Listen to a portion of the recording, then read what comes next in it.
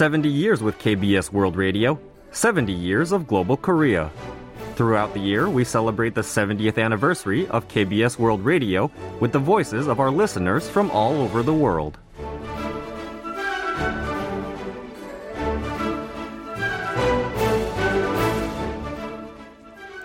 Tôi tên là Hằng, một thính giả thường xuyên theo dõi và ủng hộ kênh tiếng Việt Đài Phát thanh và Truyền hình Hàn Quốc KBS World Radio. Hello, I'm a long-time listener of KBS World Radio's Vietnamese service. I've been studying Korean and I'm always interested in learning about Korea, and I found about the channel in 2015. Thanks to KBS World Radio, I can stay updated on news from Korea. For a Korean language student, Drama Lines is a great teacher of expressions that are not in textbooks. I especially enjoy books on demand where I can learn about various literary works. It is also wonderful how KBS World Radio is setting up YouTube channels in different languages, including Vietnamese, for better access to its content.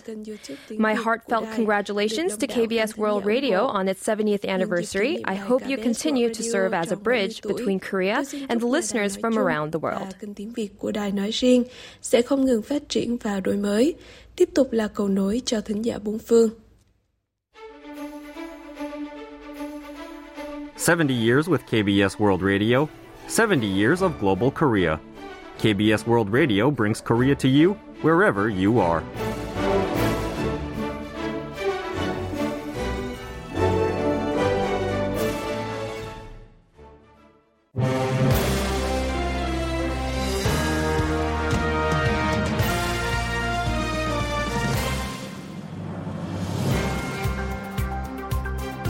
Hello, it's Wednesday, the 11th of October, and welcome to Korea 24. I'm your host, Kwon Jang-woo.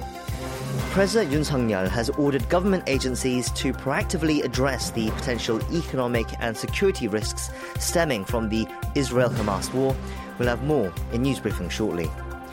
Sales of Japanese goods have been on the rise in recent months, suggesting that the Korean public's boycott that began in 2019 is all but over. We find out more for our In-Depth today. And coming up for Korea Book Club, we review Whale, the International Booker Prize shortlisted work by Chun Myung-kwan. We have all that and more on today's Korea 24.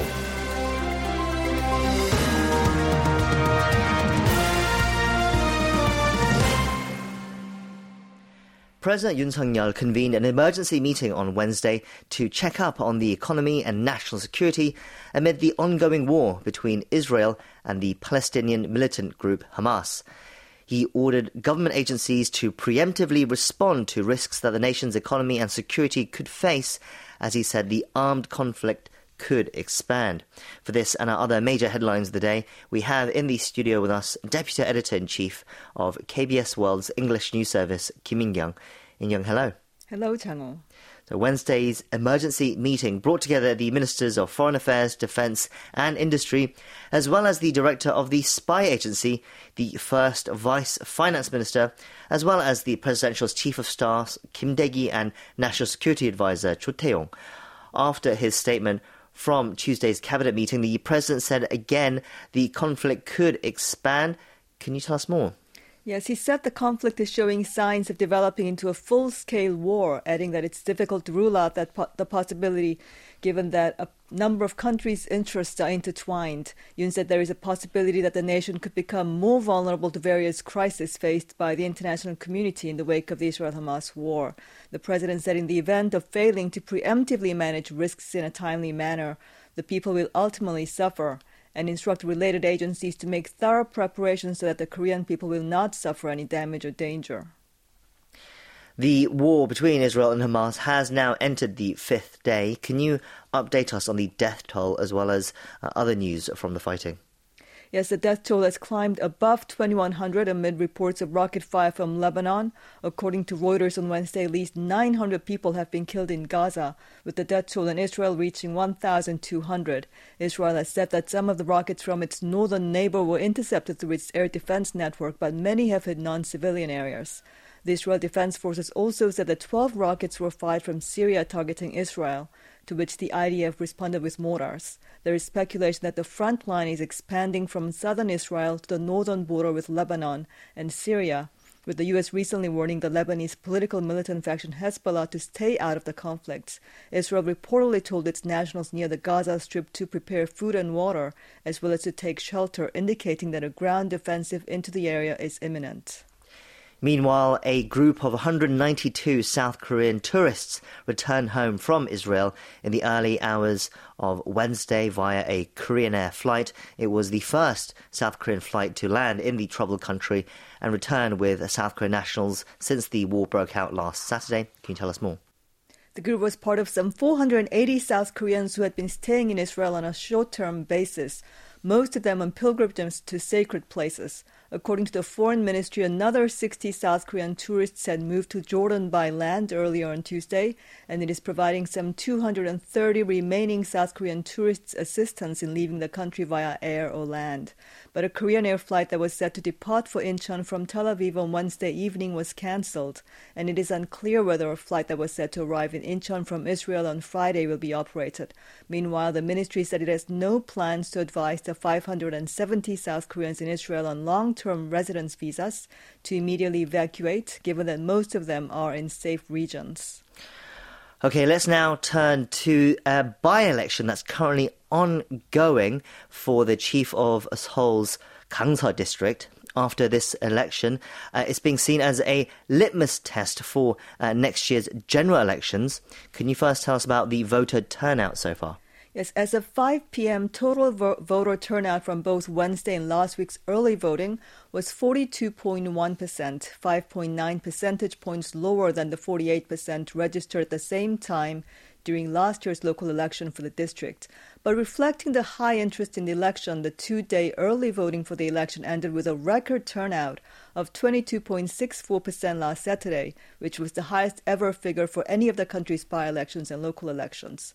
Ballots will be taken at around 130 polling stations within the district until 8 p.m. Can you remind us of who the candidates are?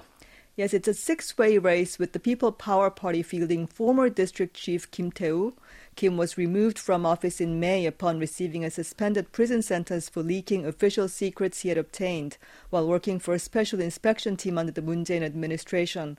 The ruling party named him as its candidate again after his right to run in the by-election was reinstated with a special presidential pardon in August. The Democratic Party's candidate is former National Police Agency Deputy Chief Jin Kyo-hoon.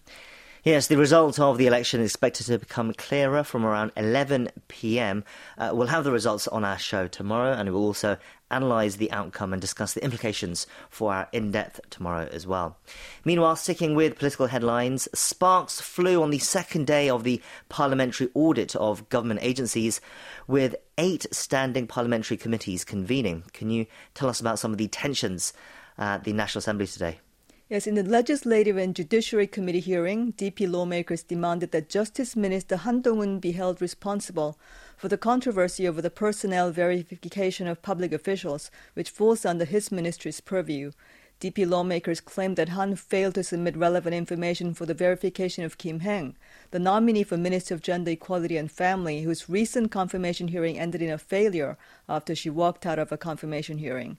In the Foreign Affairs Committee hearing, PPP lawmakers pointed out that North Korea is habitually violating the 2018 Inter-Korean Military Agreement and raised the ineffectiveness of the document. Elsewhere, the opposition party also heavily criticized the government for its massive budget cut on research and development. And also at the Defence Committee hearing on Tuesday, the Joint Chiefs of Staff said that there is a possibility that North Korea could engage in a surprise attack using Hamas-style tactics. Can you tell us more? Yes, the Chief Director of Operations for the JCS, Kang Shin-cheol, said the North could occupy regions along the inter-Korean border by force or seek to engage in negotiations after taking hostages. He said the surprise attacks by Hamas neutralized Israel's defense system, citing the failure of Israel's Iron Dome as it was overwhelmed in the face of thousands of rockets launched within just a few hours by the militant group. Kang said South Korea could face a similar problem in the event that the North launches attacks with artillery fire and missiles, warning that there is a need to refrain from an over-reliance on scientific systems. To respond to such a possibility, he said the JCS will boost monitoring of signs of provocation from the North and prepare to engage in special warfare on ground, at sea, or in the air. And finally, shifting to economic news, the International Monetary Fund has lowered its forecast for South Korea's economic growth for next year from its previous estimate 3 months ago. So what's the new outlook? South Korea's 2024 growth estimate is down by 0.2 percentage points from July to 2.2%. The IMF's outlook, released 4 times a year in January, April, July, and October, held steady at 2.4% in April and July, but was cut in October. But its expectations for this year's growth in the country was left unchanged at 1.4%. The IMF projection is lower than the 1.5% estimated by the OECD and the state-run Korea Development Institute, but the same as the Bank of Korea's. For comparison, the IMF's global economic growth forecast was maintained at 3% for this year, while next year's forecast was at 2.9%, down 0.1 percentage point from its July estimate. That's all for our news briefing today. Thank you for those updates. Thanks for having me.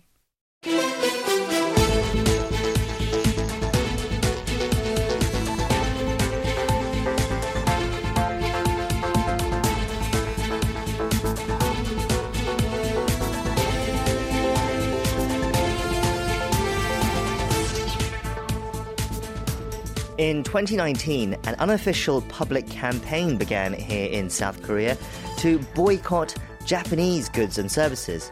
This was in response to Tokyo's apparent retaliatory trade measures against Seoul over a wartime forced labor compensation dispute. Now, as relations between the two countries improve, there are signs of the anti-Japanese sentiment thawing. To talk more about where things stand, we're joined on the line now by No Kyung-min, a reporter from the Korea Herald, who has been writing about this issue. Mr. No, hello and welcome to the show. Oh, thank you for having me. Okay, so let's start by going back to the beginning of this boycott of Japan and Japanese products. It was dubbed simply No Japan, and it started, as I said, in 2019. Can you walk our listeners through how it began and why? All right. So the boycott, which started in 2019, arose as a reaction to Japan's decision to impose trade sanctions on South Korea. So the Japan enforced export controls on semiconductor materials, which are critical for memory chips and displays to Korea. And also Japan removed Korea from its whitelist of preferential export partners. And the export curbs were widely regarded as retaliation for South Korea's Supreme Court ruling that ordered Japanese firms to compensate Korean victims of forced labor during the 1910-45 Japanese occupation of Korea. And Japan, of course, argued that they didn't accept it and argued that the forced labor issue was fully resolved through the 1965 treaty on basic relations between the two nations. So as a result, Korea filed a complaint with the WTO, World Trade Organization, over these matters, and the Korean people also sort of expressed their long-time pent-up anger against Japan by forming this called anti-Japan boycott movement, called No Japan movement, across the nation. Right, so we should stress that Japan never admitted officially that the Supreme Court ruling was the reason for the trade sanctions, but the South Korean public viewed it as such, and this was a reaction, the boycott was a reaction to this perceived injustice carried out by Japan when it imposed the trade restrictions on Korea, and it was quite a groundswell movement as well at the time. How widespread were the campaigns calling for this boycott of Japanese products? Well, so it was widespread across the nation with the help of online communities and social media like Instagram, YouTube. It spread quite quickly with a lot of people posting what is actually going on with Japan and that we should not buy Japanese goods and products. So they also share a lot of lists of Japanese companies and companies that are related to supplying Japanese products. So, yeah, and there were a lot of Japanese consumer goods companies that were affected by this movement. Right. Can you give us some examples? Which sort of products were affected by this anti-Japanese sentiment? Right. So clothing, beer, cars. And I think one of the most heavily boycotted companies is Uniqlo, which is a Japanese apparel retailer company. They saw drastic sales drop in 2019 and 2020. And Uniqlo in particular faced this backlash from Korean consumers because it released this advertisement video which contained a short remark that could be interpreted as sort of mocking victims of wartime forced labor. So there was sort of the hardest hit during the boycott movement. Right, and I believe it even led to the closure of stores in Korea because sales was down so much. So items like beer, clothing, and even car sales were hit by this product. So most notably, it was consumer products. Tourism was also affected, but the COVID-19 pandemic also contributed to the fall in tourism, of course, in Japan. But now you're reporting that public sentiment in Korea has shifted somewhat then. What's the South Korean public sentiment towards Japan now? What are some of the indicators? Right. So the fervor of this No Japan boycott sort of dwindled as young Koreans, especially young Koreans, are the major consumers of Japanese products. So what I mean by young Koreans in their 20s and 30s, they started to detach themselves from the movement. Well, unwittingly, I guess, and prefer to go with their individual choices. So it's you can see the increased sales figures and increased engagement with Japan-related economic culture activities indicate this shifted public sentiment. So you can say like these young consumers buy things as long as they satisfy their needs. So one could argue that like watching the anime, for example, Slam Dunk, or collecting Pokemon stickers, they were very popular in the 90s, and they sort of evoke nostalgia feeling from their childhood. So they're just like more drawn to this feeling rather than this anti-Japan sentiment. And also there are a lot of figures that shows this anti-Japan movement dwindling. So you can say like Uniqlo's recently, they have seen operating profits, and sales of Japanese beer have also surged dramatically. Japanese automaker companies also demonstrate a boost in sales. Right. And there's another indicator. Another indicator in this movement dwindling is the tourism sector. So since 2022, Japan emerged as this enticing tourist destination. So this year, the number of flight passengers from South Korea to Japan increased after Japan resumed visa-free entry, and they lifted COVID-19 measures. And also, you could say one of the contributing factors is the Korean won, Japanese yen exchange rates is very favorable for Korean won. Right. In Japan, Japanese yen is really, really cheap right now. So a lot of data show that Korean nationals constitute the largest group among foreign visitors in Japan. Yeah. Right, so sales of Japanese consumer products have bounced back significantly in all the areas we mentioned earlier, such as beer, clothing, and cars. And then the lifting of travel restrictions after the COVID-19 pandemic has perhaps contributed to the surge in tourism to Japan as well, along with the favorable exchange rate, especially with Japan being the closest overseas destination and being a very popular destination in the past. But now it seems the boycott of Japanese products in Japan is over in Korea. How has that happened, though? What factors do you think contributed to the shift in public sentiment towards Japan?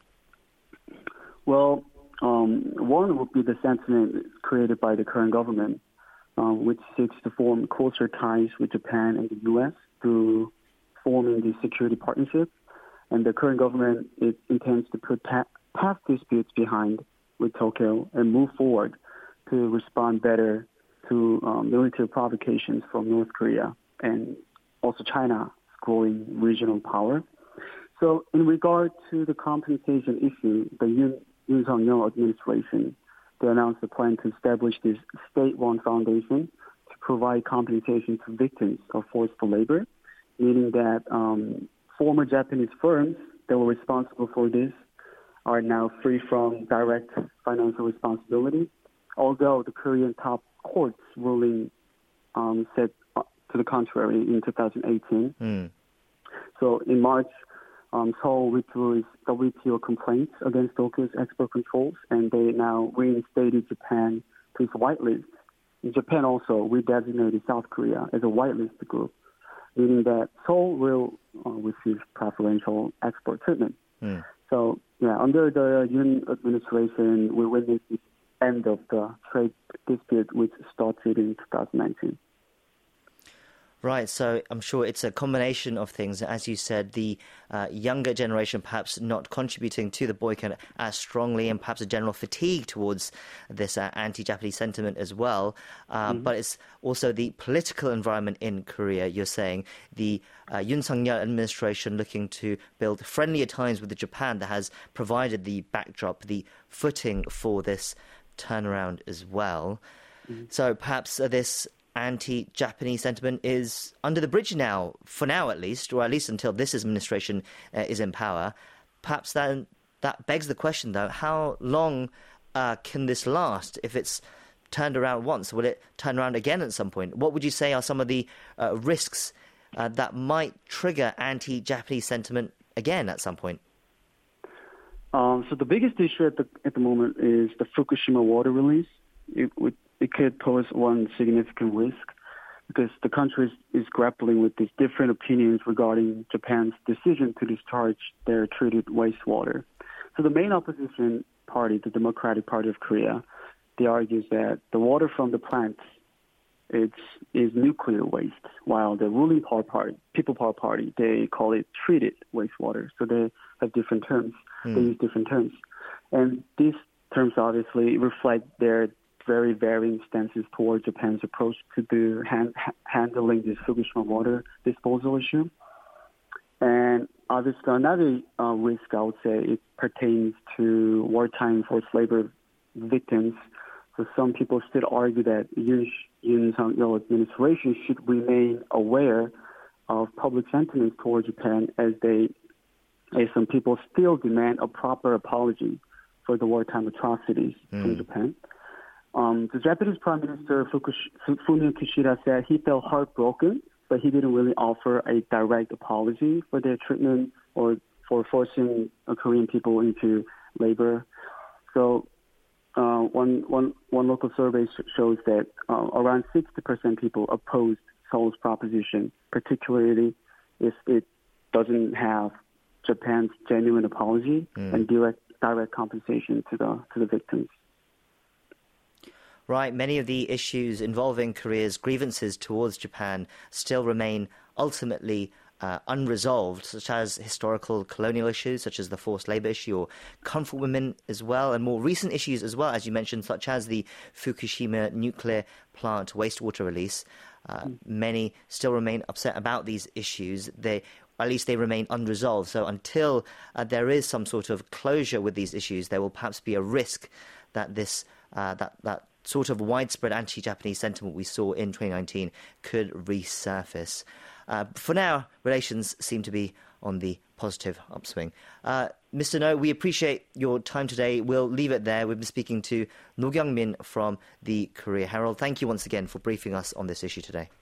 Thank you.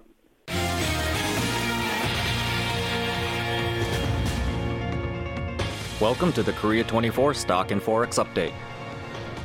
The benchmark Korea Composite Stock Price Index gained 47.50 points, or 1.98% on Wednesday, to close at 2,450.08. The tech-heavy Kosdaq also jumped, climbing 22.12 points, or 2.78%, to close at 817.12. On the foreign exchange, the local currency strengthened 10.81 against the U.S. dollar, closing the day at 1,338.71. You can check Korean stock and forex closings at world.kbs.co.kr. Next up, it is our daily segment where we take a look at some other news stories that have been trending online. It's time now for Korea Trending. And for that, we have with us in the studio now news editor Daniel Che. Daniel, hello. It's good to see you again. Good to see you again, Jang-woo. Okay, let's get straight into the first story. What do you have for us? So on Wednesday, the Seoul Metropolitan Fire and Disaster Headquarters urged citizens to take extra caution to prevent fires in October. We're talking about fire, just fire cases that could happen anytime, any point in city areas near your homes. Right, okay. So why are the authorities then making this announcement with this month in mind? So records compiled in the past 5 years show in the month of October during that span, total of 2,181 fires resulting in 134 casualties, including 14 fatalities, have been listed and recorded. When compared the number of cases to casualties during this period, October places above all other months of the year as a period with the most victims of such incidents. Lodging facilities had the biggest number of fire cases for the month of October over the past 5 years. There's been 30 cases, second only to January, which saw 46. Right, okay. I understand that the report did not go into the reasons why October seems particularly susceptible to dangerous fires. Perhaps it's because the air does get quite dry during the colder months in Korea, but October is also a period where it's not too cold for fires to start. That's just my hypothesis. Right, but in any case, the transitional period where you're going from humid to dry, certainly that's a contributing factor when it comes. It certainly does not help in terms of preventing sparks or fires from growing further. Perhaps that's why. In any case, the numbers suggest that there definitely is a pattern for October. So what have the authorities warned then? What have they said about what can be done to prevent fires? Looking at statistics again, around 60% of the cases show that fire cases were caused by negligence. Among them, over 37% caused by discarded cigarette butts. As well as fire and disaster authorities warn smokers to make sure that cigarettes are extinguished before discarding them and do not simply flick them away, and take extra caution if they're indoors especially. In the case of indoor fires, people are advised to wet a towel or clothes and use them to cover their mouths and noses when evacuating the premises. So this is quite concerning and interesting at the same time, confusing as well to a certain degree, because people don't burn cigarettes as much as they used to. Vaping has been all the rage in recent years as well. Right, so certainly something to be careful of during the month of October. Okay, let's move on to the second story of the day. What do you have for us? Pyo Ye-rim, a YouTuber who became popular after being seen by many as the real-life version of the protagonist in the hit Netflix series The Glory, which features a school bullying victim that fights back, passed away, unfortunately, on Tuesday. Yes, this is a tragic story. Pyo was only 27 years old, and she was hailed by some as an inspiration for many victims that have remained silent. What do we know about her passing so far? According to Busanjin Police Station in Busan on Tuesday, police received an emergency call that a woman fell in the Seongjigok Reservoir at 12:57 p.m. The emergency rescue squad carried out a search underwater for about 3 hours and then found Pyo. She was rushed to the nearby hospital but was in cardiac arrest and pronounced dead by the doctors. She did upload a video on YouTube, which has now been deleted by the platform, hinting at the possibility of her taking her own life. She said that she became the target of a YouTuber and some online communities, with some reportedly even claiming Pyo lied about being a school violence victim, and then she said she could no longer take such attacks. Right, so she became a target for online bullying yet again as she attempted to overcome her alleged past bullying experiences and became a publicly recognised figure in the process. Despite this unfortunate set of circumstances, I know that she still called for victims to continue to find the strength to come forward, right? Right. In her last video, she said although she could not continue living, she implored viewers and authorities to carry on investigations into her case as well as other similar incidents. Police are seeking out and questioning various figures surrounding her, including those with close relations. Pyo revealed she was bullied from elementary through high school by classmates. She was inspired to come forward with her story after watching The Glory. From January, she made appearances on popular TV shows and YouTube channels that cover various social issues. And in April, she filed a national petition asking for abolition of provisions that favor perpetrators of school violence, such as the Statute of Limitations on School Violence. Well, whatever her personal situation may have been, hopefully her actions and her words while she was alive will have contributed to help improve the situation around bullying. In the meantime, our thoughts go out to her family and friends. Let's move on to the last story. We are shifting gears quite dramatically here. Can you tell us some more? Gag Concert, arguably the most beloved weekend comedy show on national TV in Korea, is making a long overdue comeback. Right, so a comedy show on TV is making this long-awaited comeback, as you've said. It's been off the air for 3 years now. We actually talked about this on the show a couple of months back, but we didn't have the exact information then. So can you provide us with the details? Yes, KBS announced on Wednesday the brand new season will begin on November 12th at 10:25 p.m., looking to become the go-to program to wrap up the week on Sunday nights again on KBS 2 TV. Since launching in 1999, the network's longest-running comedy show features numerous brief skits that continue to tickle the funny bones to this day. Some of the short clips on YouTube are getting a lot of hits as well, and still pretty relevant, some of the comedy clips. Some of the material and the delivery were ahead of its time, some would say. Indeed, and while viewership might have fallen in the last few years of its run, it was still considered a big loss for the comedy scene in more general terms as well, because Gag Concert long served as an incubator of sorts for future comedy superstars, right? Yes, while some might say it has run its course and the curtain was dropped just in time, the end of the show meant many well-known and inspiring comedians lost a priceless venue that served as a gateway and a home.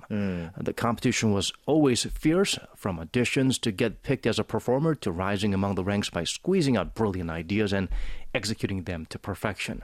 Not only did they need nerves of steel to do it live, they also needed the durability to outlast colleagues as well as up-and-comers to remain on top. Naturally, along the way, superstars were noticed, groomed, and blossomed. Many former Gag Concert members are prominent fixtures in various stage performances, TV shows, and movies, with some even becoming successful entrepreneurs.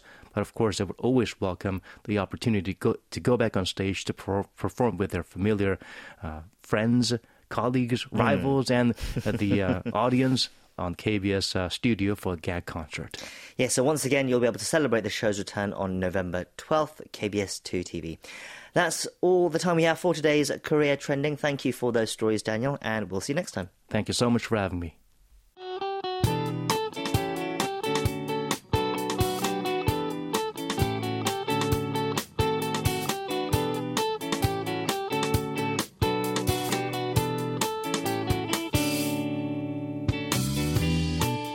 Next up, it's our literary corner, Korea Book Club. This is our weekly segment where we explore the world of Korean literature and books, usually through works in translation and beyond. Joining me now in the studio, it is our literary critic, Barry Welsh, once again. Barry, hello, it's good to see you. Yes, good to see you again. Okay, so what do you have for us this week? So this week we're reviewing a novel called Whale by Chun Myung-kwan, published last year by Europa Editions and translated into English by Chi-young Kim. The Korean title is Kore, and it was actually nominated for the International Booker Prize this year. It didn't win, unfortunately, but it's still very prestigious to be among the nominees. And Chun is a very popular writer here in Korea, with a career spanning almost 2 decades now.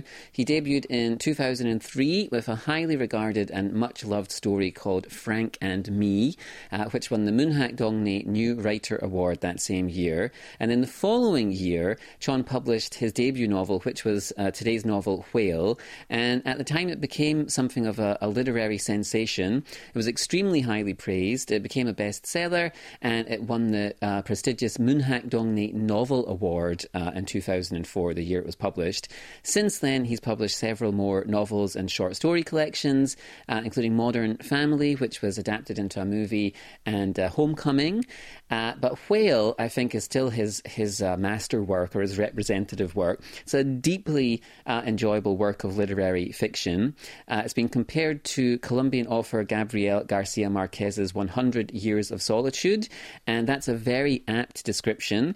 Whale is a similarly magical, realist, at times fairy tale-like satire of modern Korean history, told through a multi-generational saga of 3 women and an abundance of supporting characters, and it spans a big chunk of Korean history in the 20th century.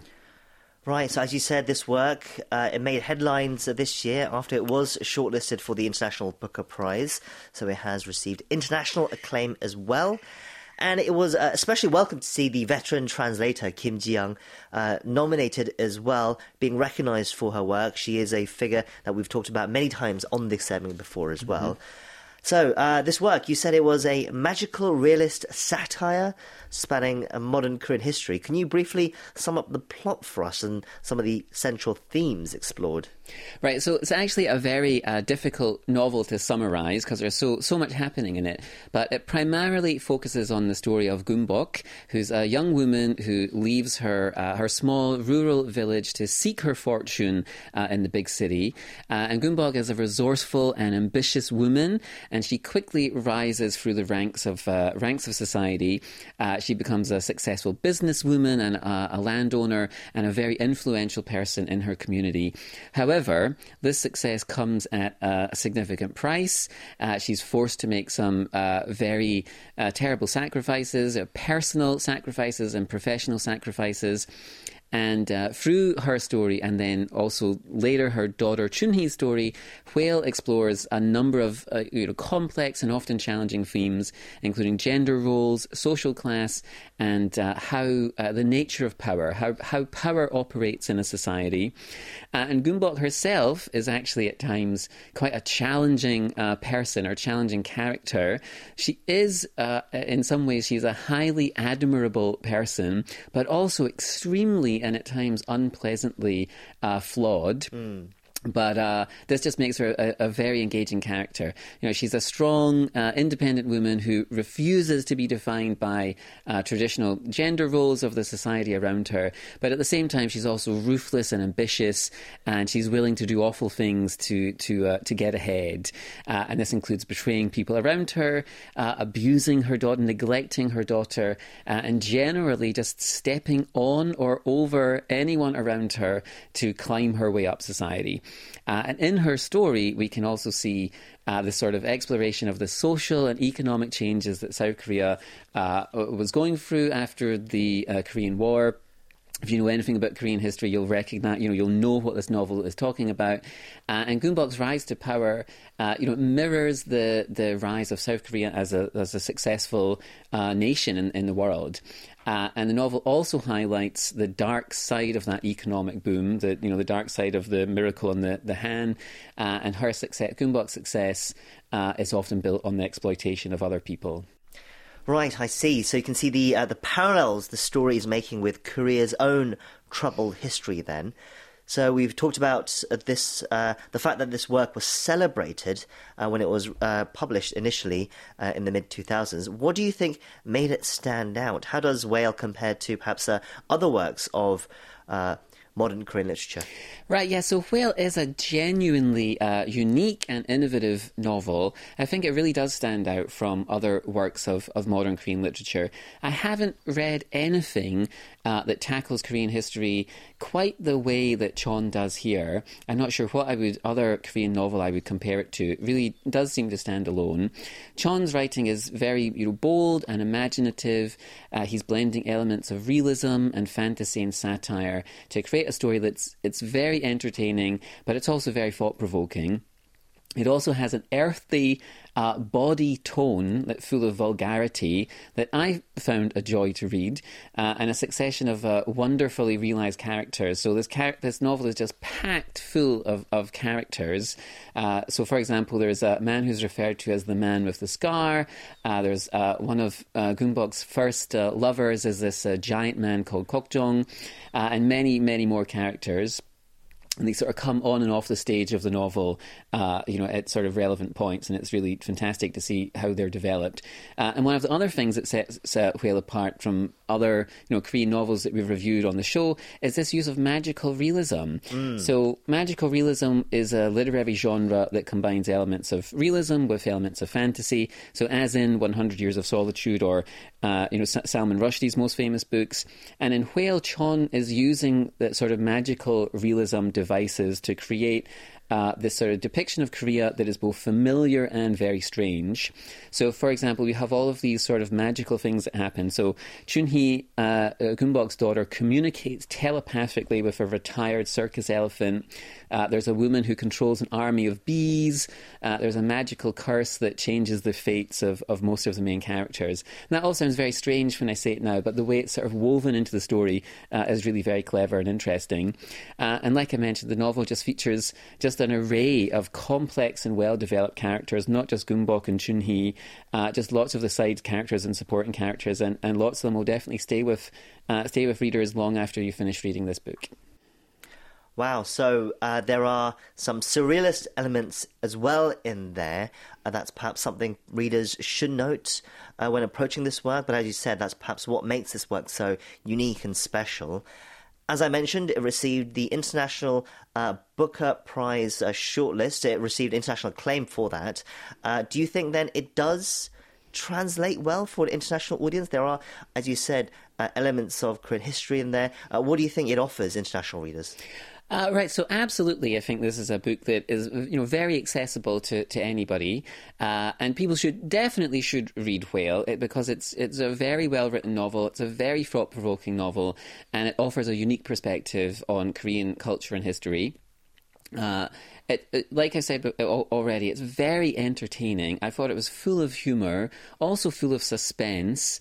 A cast of genuinely memorable characters that just sort of pop out. It was, you feel very emotionally connected to some of the characters, especially Chunhee. And there's this, a series of strange and gripping events, but it's very accessible and very readable. It is a challenging novel in some ways because it explores difficult themes, like we've said, so gender roles, social class, power, the abuse of power. Some of the political, the dictatorship is explored in the novel as well. But it does offer a unique perspective on Korean culture and history. But at the same time, it's rooted in the Korean experience. But I think as well, it is just something that's universally relatable. It's certainly a novel that will stay with you, long after you finish reading it. I think it certainly will with me. We should perhaps give a small word of caution, though.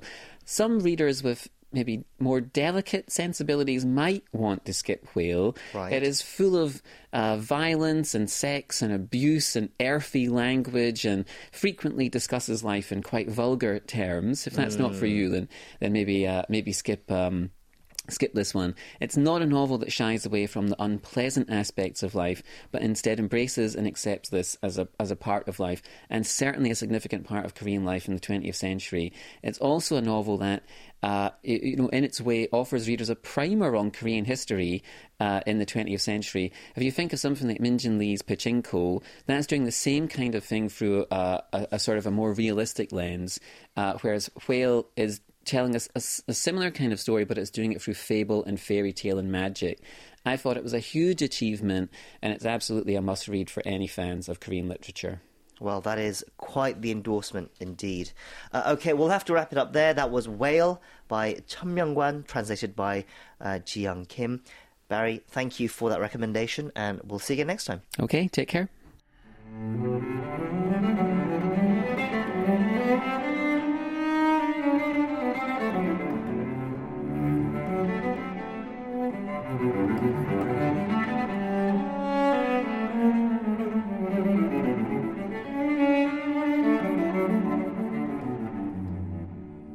Hello everyone, this is cellist Yang Sung-won, Artistic Director of Music in Pyeongchang Festival. You are now listening to Korea 24 on KBS World Radio.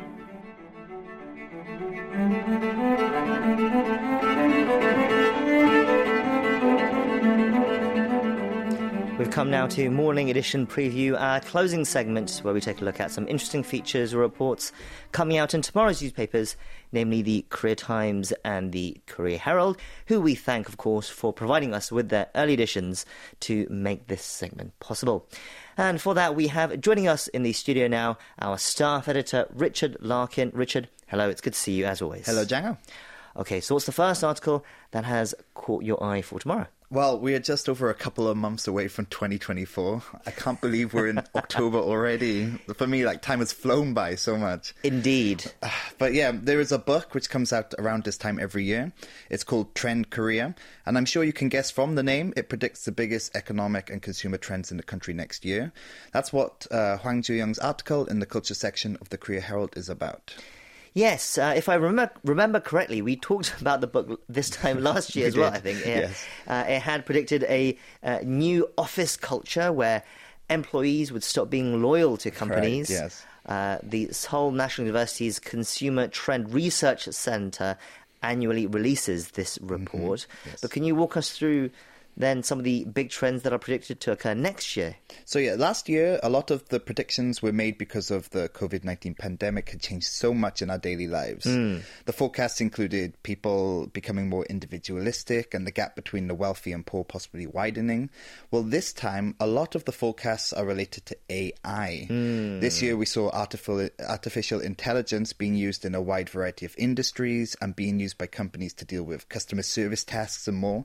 It is everywhere. So it makes sense why it would be the biggest trend for next year. Right, it's been the biggest buzzword of this year as well. So it would make sense to assume that next year is going to continue to change our world, which it has already done. It's disrupted so many industries and caused a lot of headaches for a lot of people.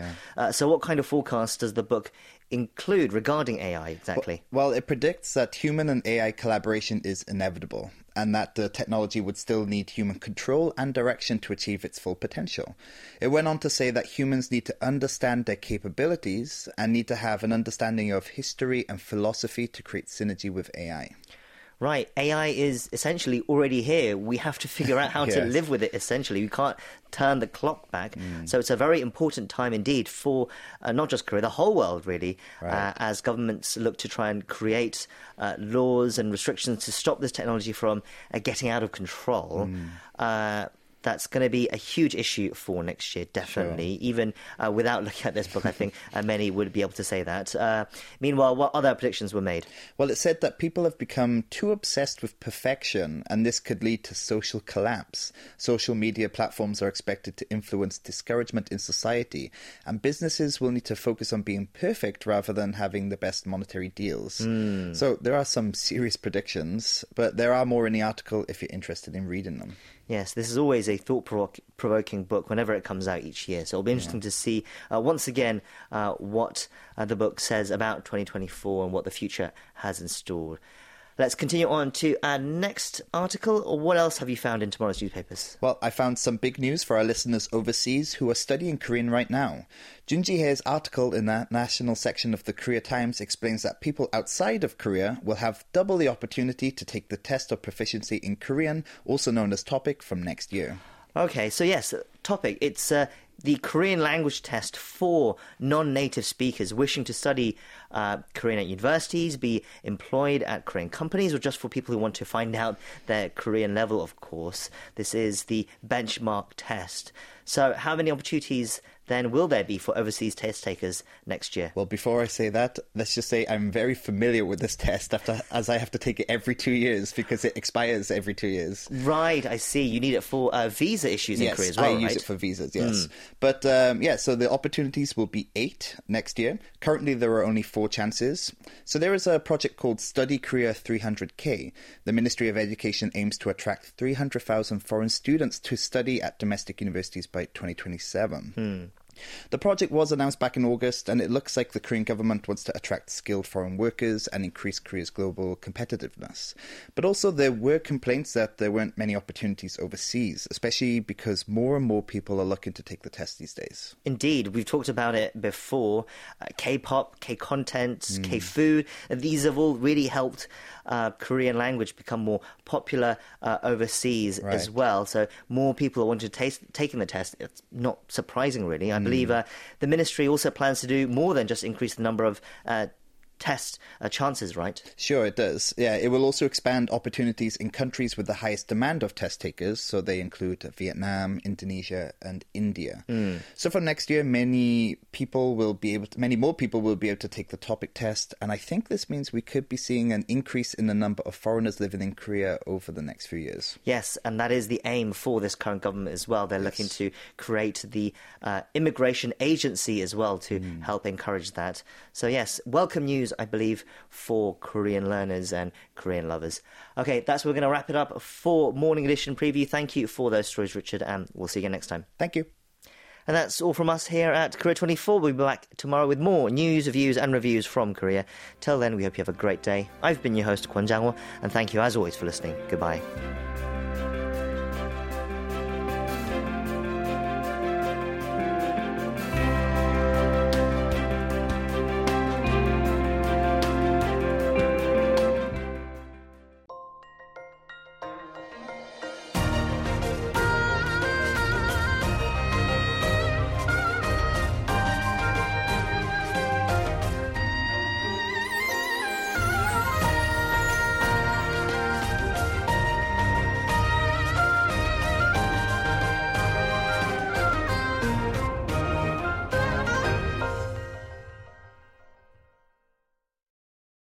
KBS World Radio.